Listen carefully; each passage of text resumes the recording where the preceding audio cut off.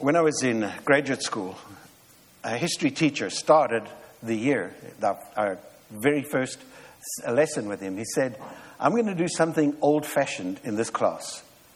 And I'm going to do it every single time we come together. Here's what I'm going to do. I'm going to tell you what I'm going to tell you. Then I'm going to tell you. And then I'm going to tell you what I told you. And every single one of those class sessions, he would start by telling us what he's going to tell us, then telling us, and then ending it with telling us what he told us. And it was enormously helpful because what we were doing is going through, this was church history, sweeping through church history to not only understand the events, but to understand the principles. So I'm going to copy him today. I'm going to tell you what I'm going to tell you. Then I'm going to tell you, and then I'm going to tell you what I told you, because this is, I think, one of the most important messages in the Bible. And here's what I'm going to tell you. God uses people who have allowed him to heal them to heal others. Here it is again. God uses people who have allowed him to heal them to heal others. And the reason why this is extremely important is because we need to understand that failure in our lives is not the final word. We will all fail. You notice that? We will all fail in one way or another. Sometimes little failures, sometimes big failures. We will all fail. But because God has so designed it this way, when we fail, that is not the end of the story. If we respond to our failures the way God wants us to. And in that process, if we have healed, if we have been bruised, if we have been broken, or we've broken ourselves, it doesn't matter. If we allow God to heal us, he will then use us to heal other people. And that is one of the key principles for us to understand, because we're all sinners. And we're all going to make mistakes. We're all going to make bad choices. We're all going to fail at one time or another. And the problem with religion is it says you're now broken.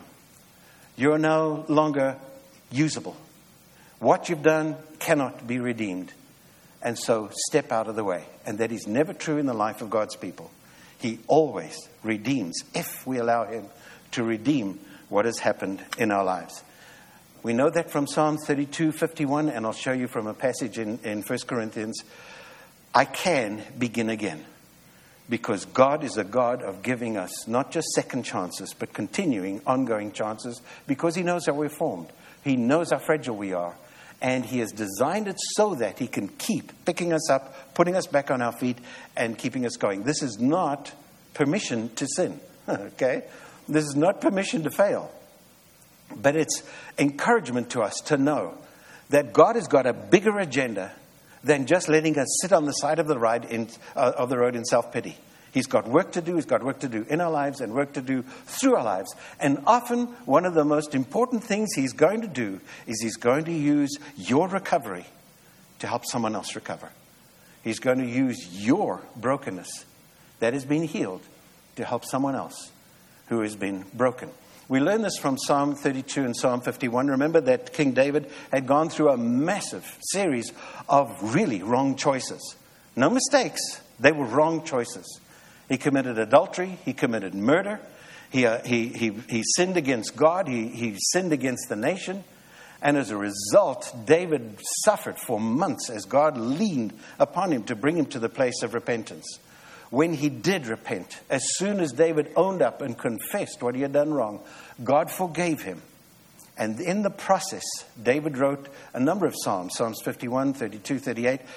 But he wrote Psalm 51 to describe to us how God works in the process of restoring us after we have sinned. And we learn from the principles as we've done that he deals with the past. I can begin again because God forgives confessed sin. Now notice that it's confessed sin. And confessed sin is when I go to God and I agree with God that what I've done is wrong. And I name it as wrong. I don't go before God and say, well, God, if I've sinned against you. Let people say that. If I've sinned against you, I'm sorry. Don't ever let anybody say that. If somebody says, if I've sinned against you, stop them and say, what did you do wrong? Well, if I've sinned, no if. If you're asking me to forgive you, What did you do wrong? And understand this. Sometimes we must not forgive a person until they've done that. Because if you don't get them to own up to what they've done wrong, you're getting in God's way. They need to own their sin. They need to name it. They need to describe it in order for God to forgive them and for them to be forgiven. By the way, Jesus pointed out once, if you're coming to offer your offering before the Lord and you remember that your brother has something against you, leave your offering there. Go first be reconciled, then come and make your offering. He wants you to make the offering, but God will not accept offerings when we have not dealt with our sin by open confession. And the beauty about this psalm is that David confesses openly before the nation and before the world what he has done wrong. Okay? We found out last week that in the present, I can begin again because God rebuilds us from the inside out. And David had to face tremendous consequences of his sins. And what God did was rebuilt him from the inside out so that he was able to, in a godly manner, handle the consequences. And that's another part of God's redeeming us, is that often we've got to deal with the consequences of our actions. He forgives us, but whatever we've done has created havoc somewhere. And in the process, God gives us the strength and the grace and the ability to handle those consequences in a way that is God-honoring. And now the third point. That when we have gone to God and confessed our sins and we've allowed him to heal us, God's not done yet. Because what God can do now is he can use the broken bones inside of you to heal somebody else. He can heal your brokenness and then he will use you because he's chosen to do this. He could do it without us, but he's chosen to do it using us in many cases. I can begin again because God uses healed people to heal others. Here's what David writes in Psalm 51. It says, "Then I will teach transgressors your ways, and sinners will turn back to you." Now notice what he's doing.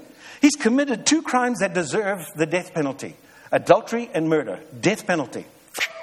God forgave him.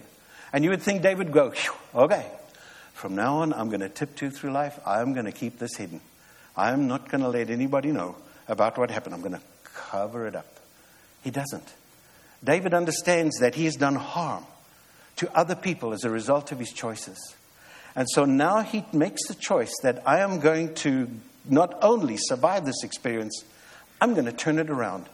And I'm going to teach others your ways. And sinners will turn back to you. The ways that he's talking about here is the mercy of God. The absolute mercy of God that forgave him for those 2 sins and others and cleansed him. Our job is to make sure that the world understands who our God is. It's interesting, one of the passages we're going to look at later on, Isaiah said of Jesus when he came that he will not cry out in the streets. And the word cry out is to cry out in anger. I remember as a child walking through downtown in our little town and a preacher standing on the corner yelling at people, "You're going to go to hell." You know what he did it? Outside the movie theater. "You're going to hell because you went to movies." It's kind of like, whoa, that is one really miserable God. That just because I went to see a Tarzan movie, he's going to send me to hell. This man stood on the corner yelling about... Jesus never did that. Jesus never stood and yelled condemnation. Oh, he spoke very powerful words against the religious leaders, but he never yelled and screamed in the streets and became angry and furious in that way at all. The God that we've got, the God who's revealed himself in Scripture, is a God we could never have invented. He's a God of absolute mercy and grace. And David says, I want the world to know about you. I'm going to teach them who you are. I'm going to make sure they understand your ways. He says, save me from blood guilt, O God. Again, he comes back and he says, I understand. Blood guilt meant I deserved the death penalty. The God who saves me, and my tongue will sing of your righteousness. Oh Lord, open my lips and my mouth will declare your praise. He's saying, once I'm forgiven, once I'm cleansed, I'm not going to keep silent about you. I'm going to make sure that the world knows all about you. And I'm going to sing about you. I'm going to declare your praise. He says, you do not delight in sacrifice, so I'd bring it. You do not take pleasure in burnt offerings. Now, God does take pleasure in sacrifices and in the burnt offerings when they're done in the right spirit.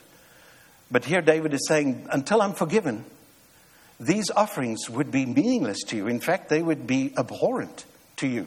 God said that to the nation Israel. Until your heart's in the right place, don't bring these offerings. Don't bring these sacrifices. God hates hypocrisy. And so God would tell him, don't you dare bring these offerings. Bring them only when you're in the right place, in the right spirit. God does not like hypocrisy. He does not like us to pretend to be pious.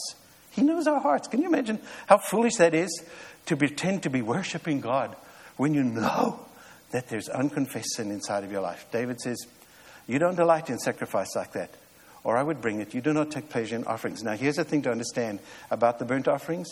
The animals that were offered had to be absolutely perfect. No flaws in them at all. Okay? Keep that in mind.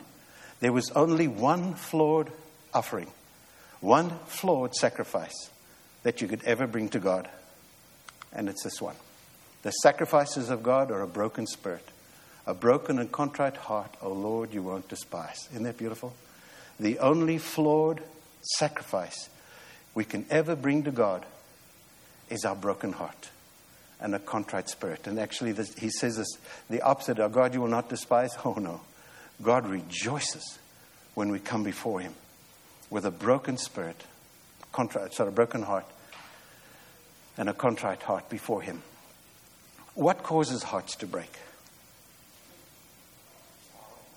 Sorrow over the loss of somebody. Okay. What causes hearts to break?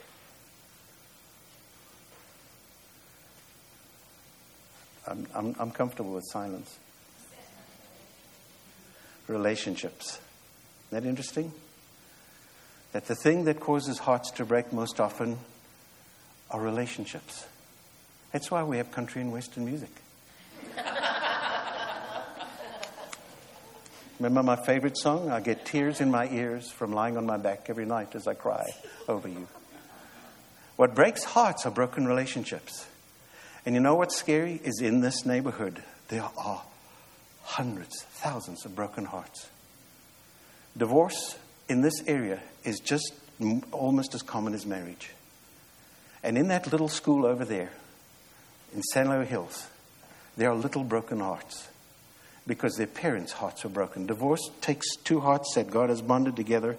And God said in the book of Malachi, what you do is you amputate. And when you amputate, you end up with broken hearts. And those little kids have broken hearts because sometimes they get to be with their mom, sometimes with their dad, sometimes they're separated from siblings. Divorce breaks hearts. And this is an ad, I know, but that's why we're doing divorce care here later on in the year. We've started the process, and we believe that's one way God wants us to minister to the community around us, is by helping people recover from divorce and get back on their feet, and hopefully to lead them to faith in Jesus Christ. Broken and contrite heart he's speaking about here, though, is not relationships on the horizontal. It's the vertical. And he says there are times when we go before God with a broken heart because we have broken our relationship with him. We have harmed our relationship with him. And you know what? We think we've got this silly idea that when I've sinned, when I've done something wrong, God doesn't want to hear from me. When I've done something wrong, God is kind of like, stay away. Don't you dare come near me. It's exactly the opposite. When we have sinned against God, he wants us to come running to him. We sometimes act like a little bird that's been injured. And you've ever tried to help a little bird that's been injured? It flutters away from you. It won't let you get to it to help it. My son and I, my son loves fishing, and I love watching him fish and untangling the wire, the cords and stuff like that. And several times now, fishing off of his boat, off the ocean side, off Oceanside, as you cast, a seagull will swoop in and grab your bait in midair. But the problem is they also get the hook.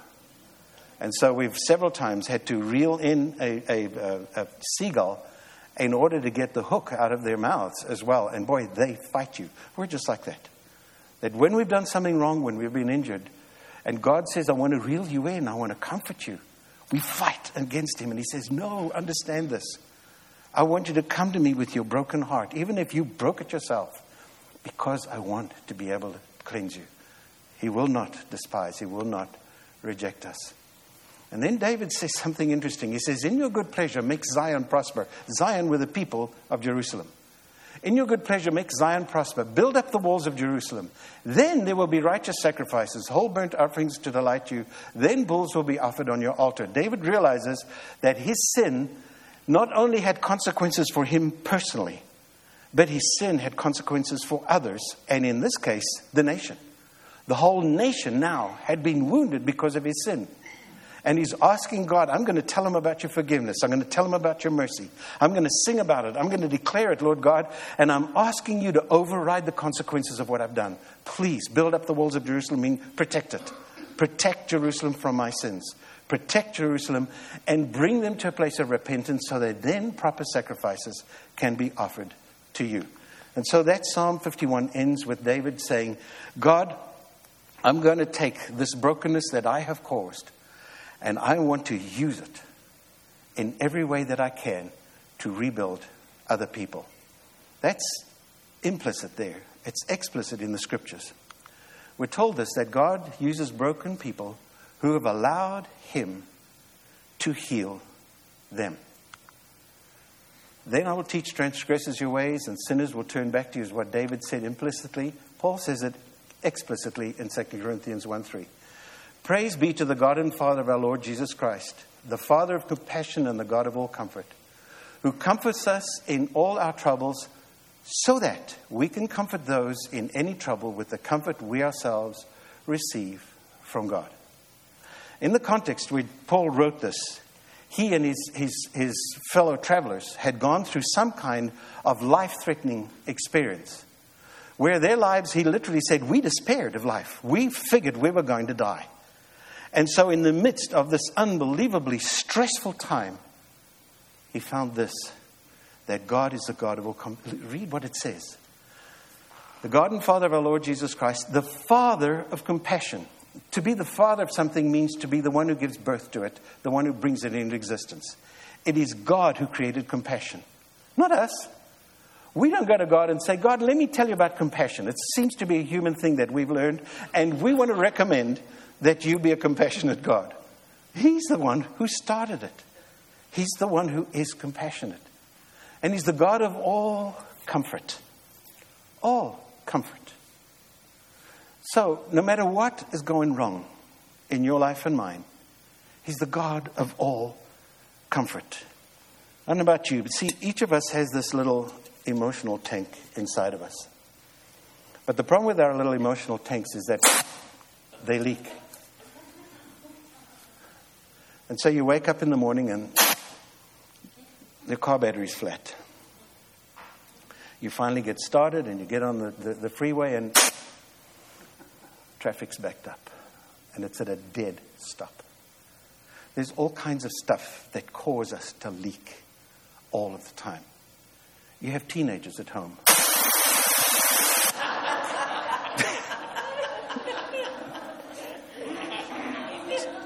Sorry, girl.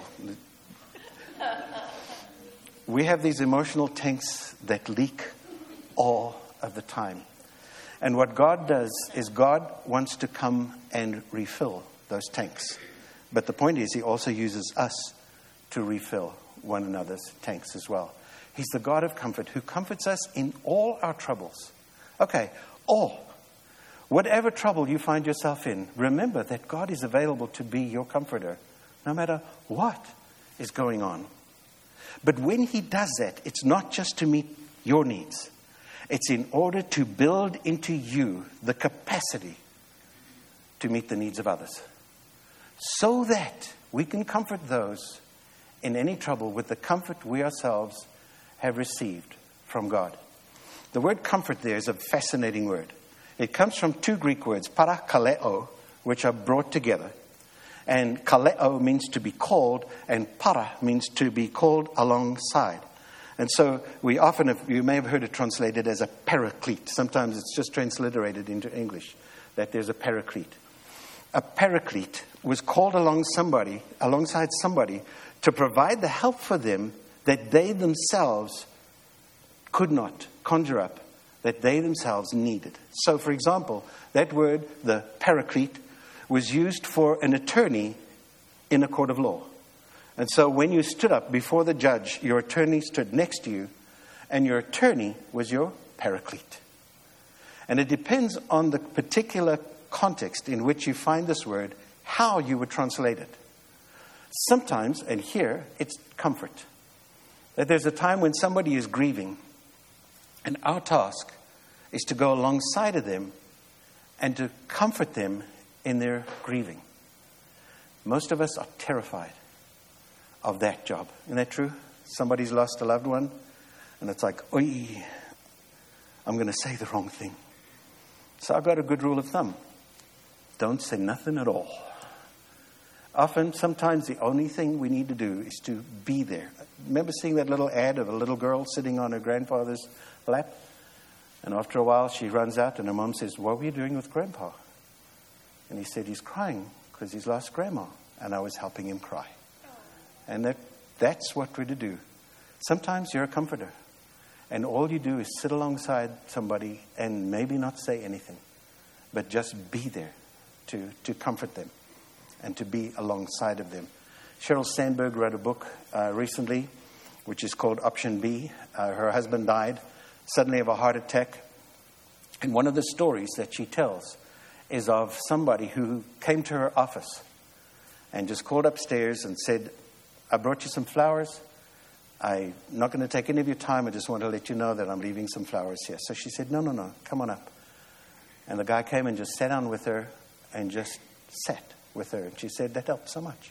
Just have somebody to come alongside and comfort. Sometimes the word is translated encourage. You and I lose courage a lot in life. We get discouraged by the difficulties and the problems in life. And one of our jobs is to come alongside somebody and help them, encourage them. Remember the author of The 1 Minute Manager? I can never remember his Ken Blanchard.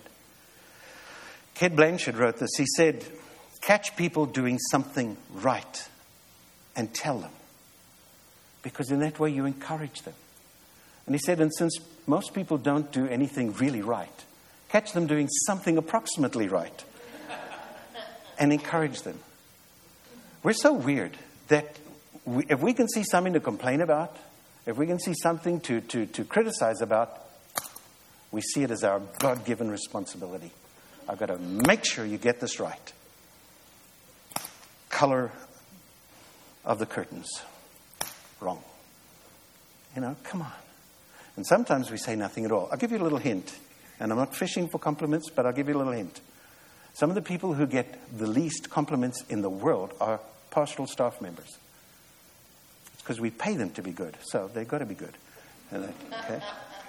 Sometimes it's translated comfort. Sometimes it's translated encourage. Sometimes it's translated motivate. There's times when we look at somebody else and really the thing they need most from us is not to sit and have a pity party with them. Our job is to get alongside of them and tell them, get back on your feet. Buck up. It's time to move on. And so the paraclete sometimes will come alongside somebody and say, it's time for you to stop this. I had a woman do that for me at my church in Philadelphia once. I was going on and on about I had done something wrong and I was whining about it. And she said, that's a racket. I said, what? She said, you love beating yourself up, don't you? I said, no, I don't. Yes, you do. Said, you've been doing it now for about 5 minutes. Stop. Like, oh, okay. Said, I don't want to hear about it again. Okay. It's done. Let it go. I had a friend once, similar situation, whining about something I'd done wrong. He said, Raymond, would God forgive an alcoholic who dried up his life? Yeah. Would God forgive a womanizer who stopped his adulterous behavior and was faithful to his wife? I knew where he was going because both of those things were true about him. And I said, yeah. He said, would God forgive somebody who robbed a bank? And I said, you did? He said, yeah, I did. It was like, are you kidding me? He said, no. He said, shotgun, mask, and all. A couple of us robbed a bank when we were young men, and we paid for it. And God forgave us. Could God forgive us? And I said, yeah. He said, so let go of your stupid little problem, okay? Move on. And sometimes you need somebody in your life like that who will just come alongside and give you that kind of comfort, that kind of parakletos. And here's why, okay? You and I are Christ carriers. A few years ago, I was giving blood. And as they were taking blood, they'd ask me all these questions about, have you had these weird diseases? And while I was giving blood, it suddenly dawned on me. I called the nurse over, and they were already taking blood. I said to her, by the way, I've just come back from South Africa, and I took anti-malaria tablets. Whoa. You could have sworn that I told her that I had leprosy. I mean, they whipped that thing out of me. They threw away that blood, and they rushed me out of there. And she gave me the reason. She said, you may be a carrier of malaria, even though you don't have malaria. And the last thing in the world we want is your blood to be pumped into somebody else so that they get malaria. Now, that's a negative to describe what we are. We are carriers of Christ, okay? The Spirit of God lives in you if you're a believer in Jesus Christ. And we are carriers of Jesus Christ to the world. And as carriers of Jesus Christ to the world, He uses us to heal people who are broken. You're a carrier of the Spirit of Christ Jesus. And we read this passage earlier. I just want to let us renew it again. Think about it. Jesus said, the Spirit of the Sovereign Lord is upon me, because the Lord has anointed me to proclaim good news to the poor. He has sent me to bind up the brokenhearted. He has sent me to proclaim freedom for the captives and release from darkness for the prisoners, to proclaim the year of the Lord's favor and the day of vengeance of our God, to comfort all who mourn and provide for those who grieve in Zion, to bestow on them a crown of beauty instead of ashes, the oil of joy instead of mourning, and a garment of praise instead of a spirit of despair. Isn't that beautiful? That's what Jesus said, I've come to do. I don't want you to be crushed and broken by the world and broken by your own sin. I want you to let me come in and heal you and lift you and put you back on your feet and turn your life back into a party again. I want you to have that kind of joy in your experience. Beautiful passage in Matthew 12, verse 20 describes, again, quoting Isaiah, how Jesus treats us. A bruised reed He will not break, and a smoldering wick He will not snuff out. This passage has been one of the most wonderful parts that the Spirit of God has used to minister to me. A bruised reed is speaking about, they would make flutes out of reeds in those days. And they'd take a reed and they'd core it out, take out the inner core, and then they'd punch little holes in it. And then they would use it, block up one end, create a little funnel down this end, and then they would use it to play a tune. But sometimes in the process of using it, playing it, you would drop it and it would crack and it would break. And you'd throw it away. It was totally useless. And see, sometimes in life people think that that's what they like. You're no longer useful. You're broken. Jesus doesn't treat us that way. A bruised reed He will not break. And a smoldering wick He will not snuff out. Their wicks in those days, they just had a little lamp that had oil in it, and you'd put a wick inside it, and you'd light the wick, and it would draw the oil, and the oil would be burning off. But if you didn't replenish the oil, eventually the wick would start to burn. And when the wick started to burn, it was an awful smell and an awful sight. And the room would fill with this awful black smoke. And the only thing you could do is take that wick and throw it away. And there are times when we've done wrong, or we've done wrong to ourselves. We've been injured perhaps by others. And that's what we feel like. I feel like I'm repulsive. I'm repulsive to others. I'm repulsive to myself. And He doesn't snuff us out. Instead, what He does is He comes and He blows His breath back into us and brings us back to life again. And that's how we should be approaching people. It's often been said that the church is the only institution that shoots its wounded. And we should never be like that. Our job should always be to go to people to help, to heal them, and to help restore them, to put them back on their feet again. And Isaiah says, when we do that, this is what they will be. They will be called oaks of righteousness, a planting of the Lord for the display of His splendor. I wish I could show you. Go to the Birth Choice website, if you would, birthchoice.net, and just go down and take a look at the videos that we've put on there of some of the women who made different choices, some to keep their baby, some to give their baby up for adoption. There are such beautiful testimonies. And the beauty of it is to see these young women whose lives have been turned from broken people into oaks of righteousness. Absolutely beautiful. Please make it a point to go and take a look at those videos. Maybe I'll try and show them sometime. For the display of His splendor. They just show the glory of a God who can restore somebody and bring their life back again. About a year ago, I went through a divorce. And that was, for me, the worst broken heart I've ever known. And in the process of that year, God, it's just amazing how sometimes God does the unexpected. I was looking for a commentary on a book of the Bible.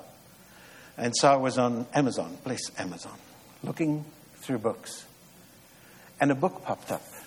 And it's called You'll Get Through This by Max Lucado. Amazon, ChristianBooks.com, go buy a copy. And if you need it, read it. Or just keep it. Because sometime, someplace soon, somebody's going to walk into your life who needs this book. It's the most unbelievably helpful book for somebody who's going through a broken-hearted time. And here's what kept me alive. This is his main message. You'll get through this. It won't be painless. It won't be quick. But God will use this mess for good. In the meantime, don't be foolish or naive, but don't despair. With God's help, you will get through this. Isn't that amazing? I memorized it. I made copies of it, stuck it on my mirror at home, stuck it on my desk, carried one in the car, carried one in my briefcase.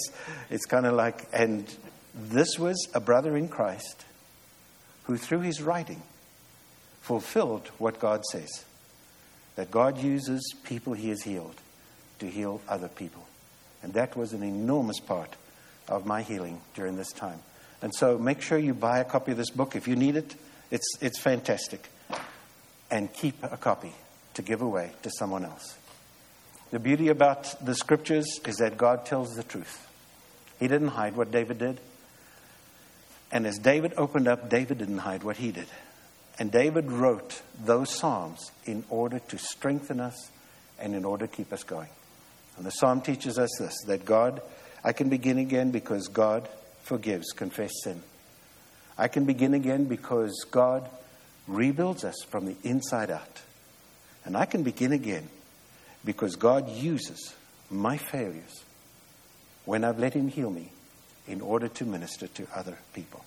Let's pray together. Father God, I thank you for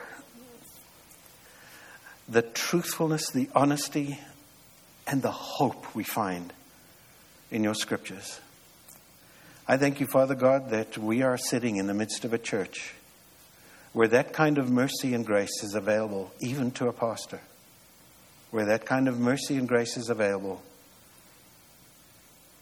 to anyone who comes in, whether their wounds are self-inflicted or inflicted by someone else. And Father God, make us more and more like Jesus, so that more and more people will be drawn to the God of all compassion and the God of all mercy. We pray that in Christ's name. Amen.